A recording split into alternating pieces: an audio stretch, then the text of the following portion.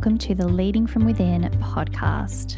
My name is Rachel Bale. I'm a business and self-empowerment mentor, and this podcast is dedicated to showing you, the creative and driven online business owner, how to wave bye-bye to the relentless hustle mentality, find your fire, and unlock the confidence and self-trust necessary to build the aligned and magnetic online business you've always been meant for.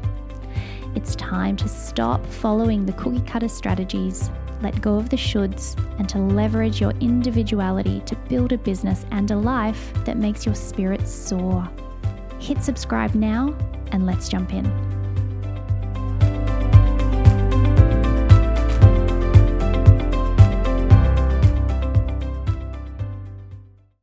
Welcome back to episode 3 of the Leading From Within podcast and the last of my 3-part series all around my backstory and my journey and everything that essentially led me here to where I am today. So in the last episode, I told you about my initial journey as a teacher, the burnout I experienced, the disillusionment, and ultimately my resignation from an industry and a career path that I'd invested close to 10 years of my life in by that point. So here I was in Berlin, unemployed. I think I went on to a temporary tourist visa while I figured out what I was going to do, but I was also newly self-employed.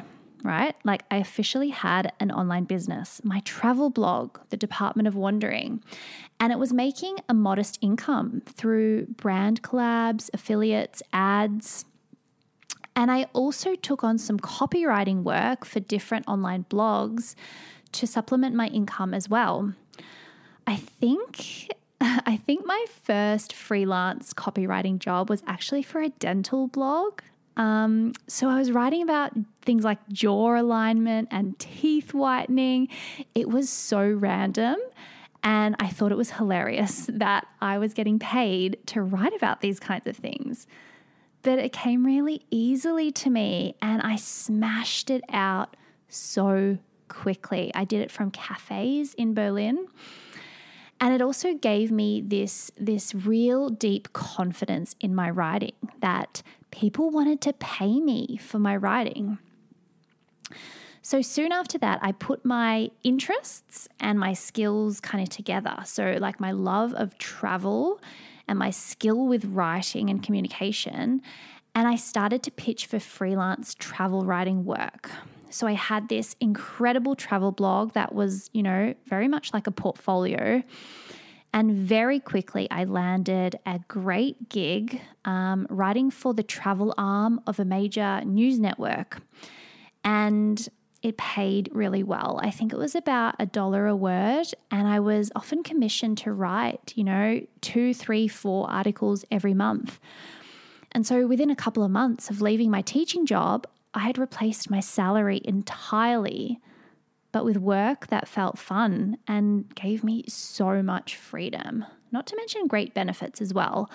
So I'd often actually pitch the travel editor to cover a destination I had interest in or that my partner and I were planning to go to, and the hotel would accommodate us for free because I was press. And these were beautiful destinations like 5-star hotels. You guys, I love luxury. I have zero shame in admitting that. So I was in my element. And this was a really fun kind of pinch me moment in my life where I'd become a travel writer. And I was getting paid to essentially have luxury holidays. It was a bit like, what is life? And all I could think about was, thank God I left that job where I had felt so caged. And I was so proud of myself for demanding better for myself. But more importantly, being brave enough to do something about it, not just complain like so many people do who are unhappy in their jobs. They just complain all day, but never do anything about it. Like, what the actual fuck? I have no time for you. If you're not happy, do something about it or change your perspective, one of the two. But don't sit there and be the victim. You are responsible for your own life. Take ownership of it. And this was the first real instance where I did that, where I showed myself what I was capable of to create something 1,000,000 times better. So here I was, self-employed, a freelance travel writer, but also with a monetized blog and a rapidly growing social media presence. Like back in the day when it was, pretty easy to grow a following pretty quickly. So I had this influencer kind of vibe going on, and I do these like paid sponsored posts on Instagram. And, I was building this personal brand. Now, I should rewind briefly because as all this was happening, we'd actually decided to leave Berlin. So by then it was approaching around 3 years of being there, and we were reaching the point of wanting to decide what we were going to do for good. So either stay and try and figure out the very complicated visa situation, being unemployed now, or go back to Australia.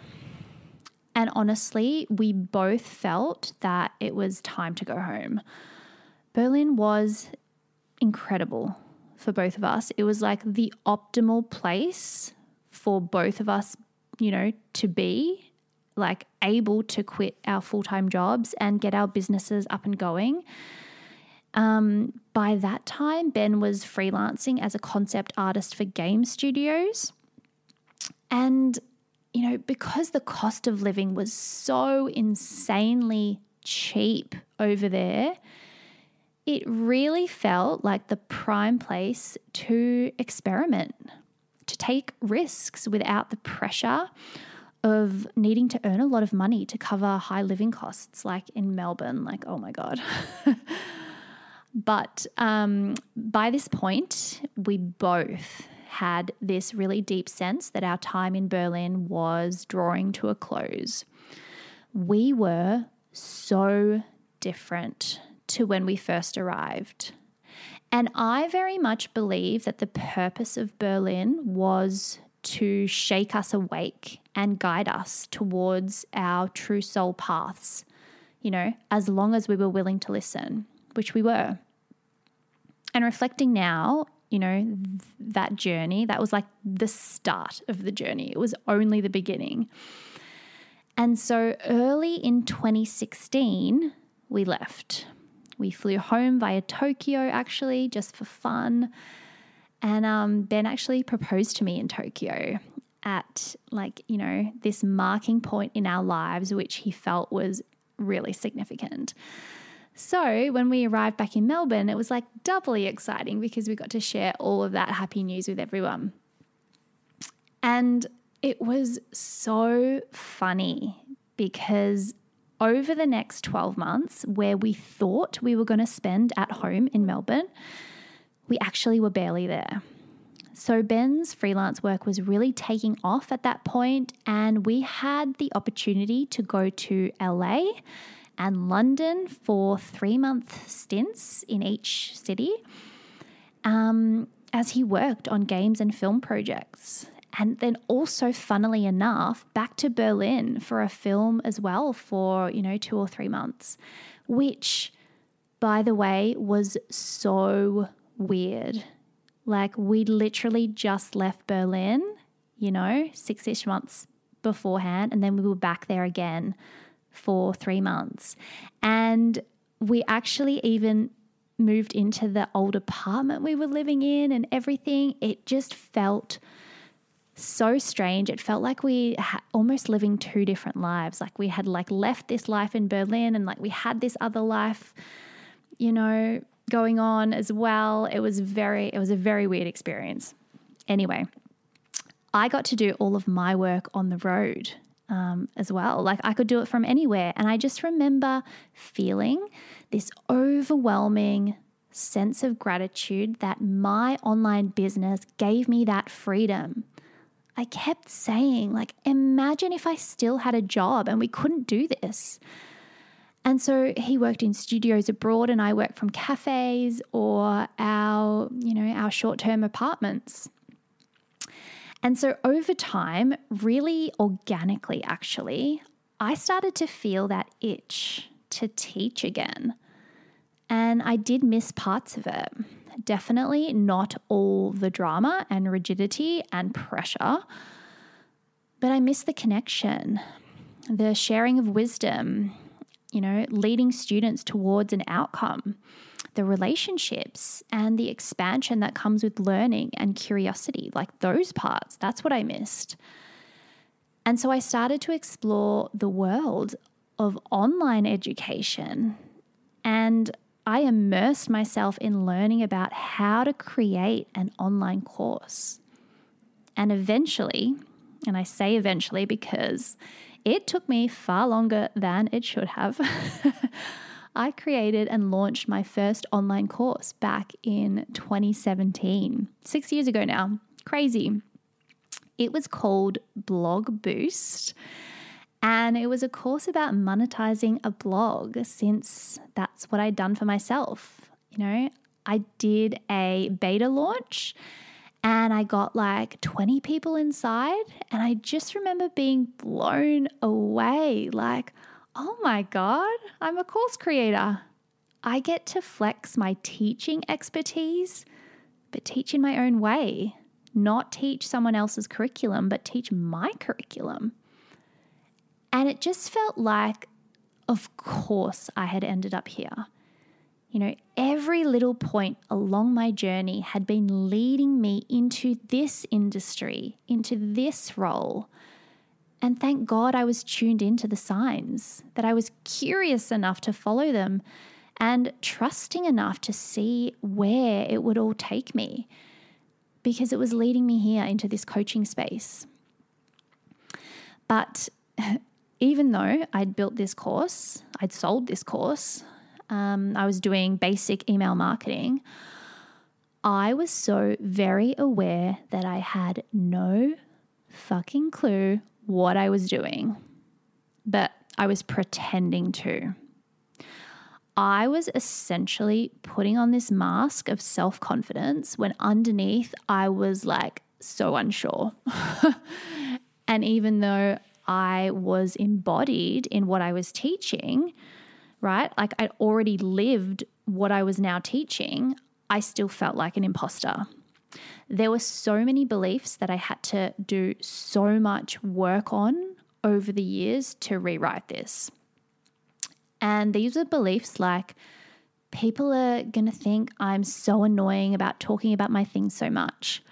Beliefs like, there are so many other course creators out there selling similar things. Why would anyone want mine?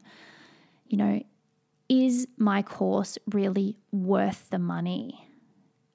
And even things like, people are going to enroll and think it's rubbish and be so angry at me. And obviously, none of that was true. It was all fear. And underneath all of those limiting beliefs was the unconscious programming that was at the core of that. But it wasn't until many years later that I actually became self-aware enough to recognize that. Fear is easier to recognize because you feel it in your body. You feel your nervous system dysregulated. You feel that sympathetic state. Our body knows. Our body always knows first. 80% of the communication that happens between body and mind comes from the body first. The body does not lie. And so, I spent the next several years creating a handful of programs and digital products in this fear state, even though I was excited by it, even though I knew this was what I wanted to be doing. I still felt terrified of it not working. I lacked so much belief in myself, despite everything that I was portraying externally. And so because of that, because I really felt so, I'm going to say, ill-equipped, I was hell-bent on learning as much as I could. And that's what we do, right? Like, if we don't know something, we go out and learn it. So I followed all the gurus, just lapped up all of their how-to content. How do I do all of the things? Tell me.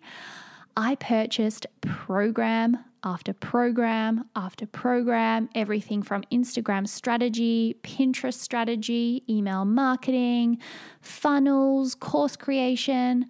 I binged all the business strategy podcasts. If there was a spare moment in the day, like you betcha, I had my headphones in.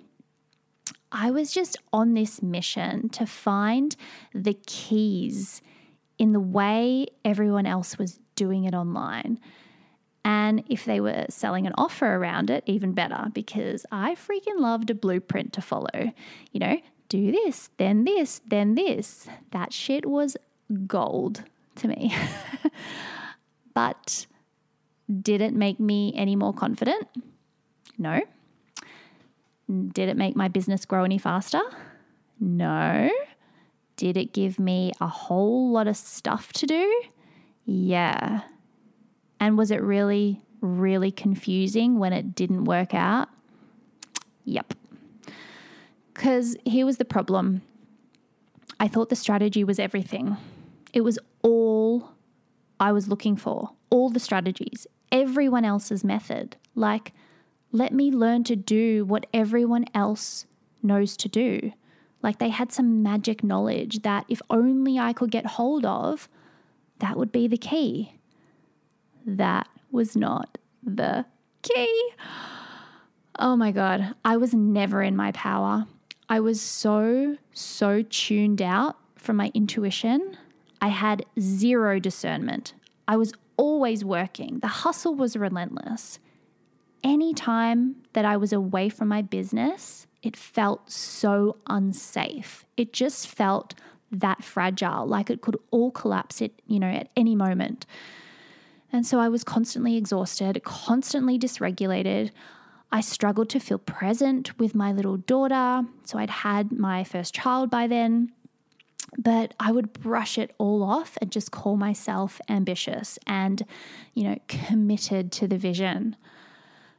But not once did I stop to question whether any of it actually felt good in my body. I was just blinded by the desperation of wanting it to work. And now, looking back, I know so few of the strategies I learned and implemented were actually aligned to who I was, what my strengths are, my gifts, or my natural energy. I didn't even know what alignment felt like or what alignment was. There was no way I was self-aware enough to see that back then. And so I really did completely abandon my body in those early years. And I also didn't have the beliefs to support my desire. And surprise, surprise, when your beliefs don't align with what you say you want, all kinds of fun self-sabotage and resistance comes into play because your reality is always matched to your beliefs.